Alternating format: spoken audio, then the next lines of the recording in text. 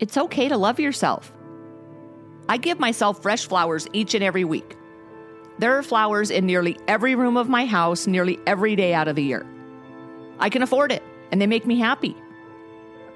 They also make people who live in my house with me happy, so we all benefit from them. They make my office smell nice and create a peaceful setting in which I can write. So everyone who reads my writing benefits indirectly from these flowers as well. These flowers serve as a reminder to me to be grateful for the financial security I have. When I'm grateful and consciously aware of all I have, strangers in turn benefit because I'm more generous with others who are less fortunate.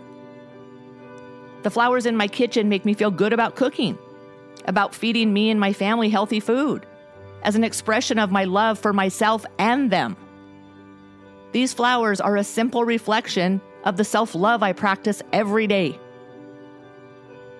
I also love myself enough to eat only food that nature provides and move my body so I can stay healthy. I read books, meditate, and pray because I love myself enough to nurture my intelligence and my wisdom.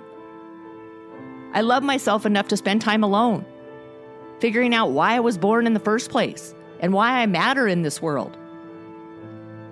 I love myself enough to seek out meaning in my life and take care of myself in a way that tells me to fulfill my purpose. This past year, I showed myself the greatest act of self-love by giving up alcohol. I continue to discipline myself and practice self-restraint because self-control is a pleasure like none other. I love myself enough to tell myself no. Self-love is widely misunderstood and often viewed as this indulgence. People have confused it with arrogance and self-righteousness, or they've dumbed it down to a day at the spa or a warm bath. None of these definitions are true self-love. We've been told if you think highly enough of yourself to love yourself, you're clearly a narcissist. If you're not putting other people first, you're selfish. If you're not foregoing your own happiness for others, you surely are not living with Christian values or a life of sacrifice. Instead of loving yourself, you've been instructed to put others first. Deny your own health, happiness, and true purpose, and then go to the spa a few times a year to make yourself feel better. Drink wine every night or go on vacation once or twice a year to reward yourself for all you do for others every day, at the expense of taking care of you. What a load of shit. All of those things are the opposite of what it really means to love yourself.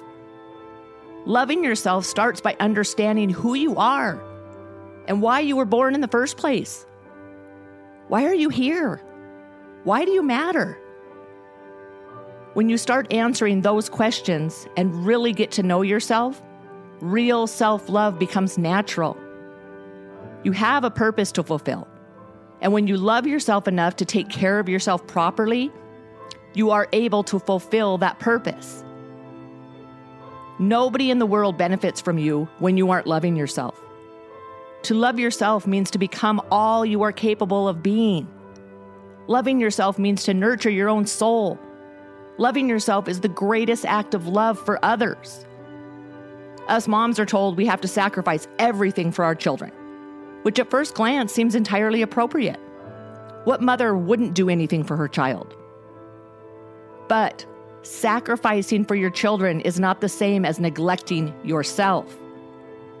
Neglecting yourself is actually an act of neglecting your children.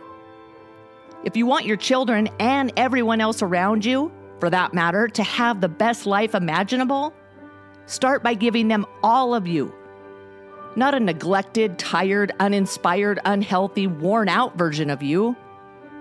Neglecting yourself isn't something to take pride in, and it surely isn't an expression of love to others. You have a moral obligation to love yourself. You cannot love others without loving yourself first.